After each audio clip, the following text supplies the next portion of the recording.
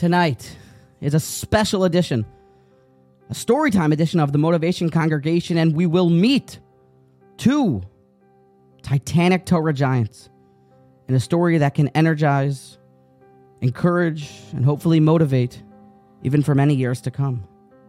Now you can imagine that it was the experience of a lifetime, and everybody wished to be chosen.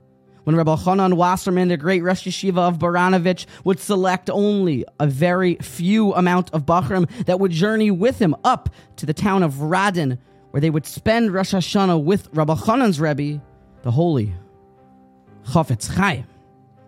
Now, our story really begins when after davening, after the first night of Rosh Hashanah, after they recharge their batteries in a spiritually power-packed davening, watching the Chofetz Chaim's devotion, as per the custom, the congregants and the disciples of the shul walked past the Rav to say, a good yontif, a good yor, a kasiva v'chasima toiva.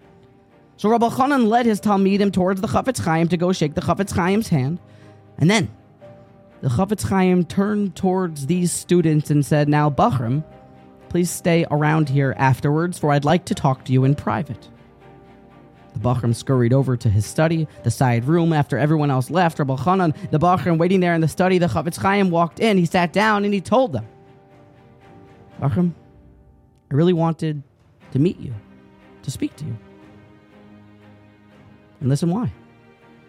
Because in Parshas Vayigash, when Yaakov hears the great news, the good tidings that his son Yosef, he lives, Yaakov is filled with simcha. His prophecy returns, and he says, Eilech ve'arena, now let us go see him, b'terem amos, before I die.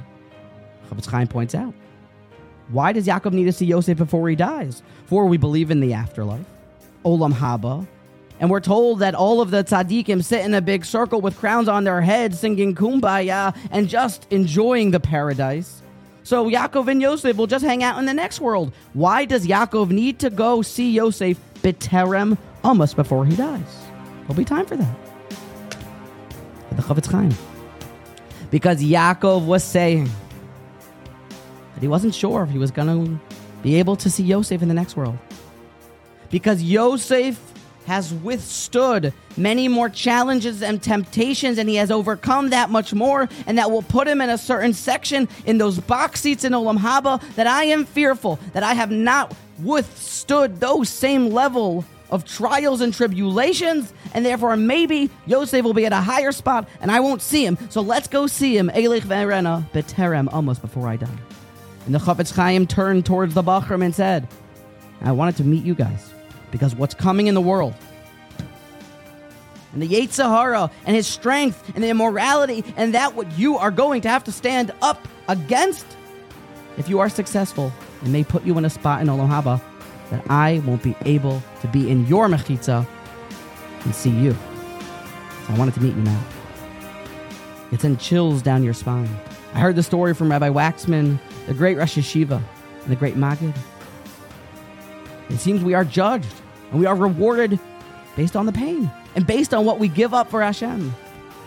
And while the world does present a certain accessibility to immorality and problems that have never before been seen in history, but that also has presented us with a very unique, opportune time and opportunity to leapfrog all the way to the very top, to secure those box seats like Yosef HaTzadik. Eilech ve'arena b'terem amos. Take full advantage from this inspiration of just how you can secure so much in such a little amount of time.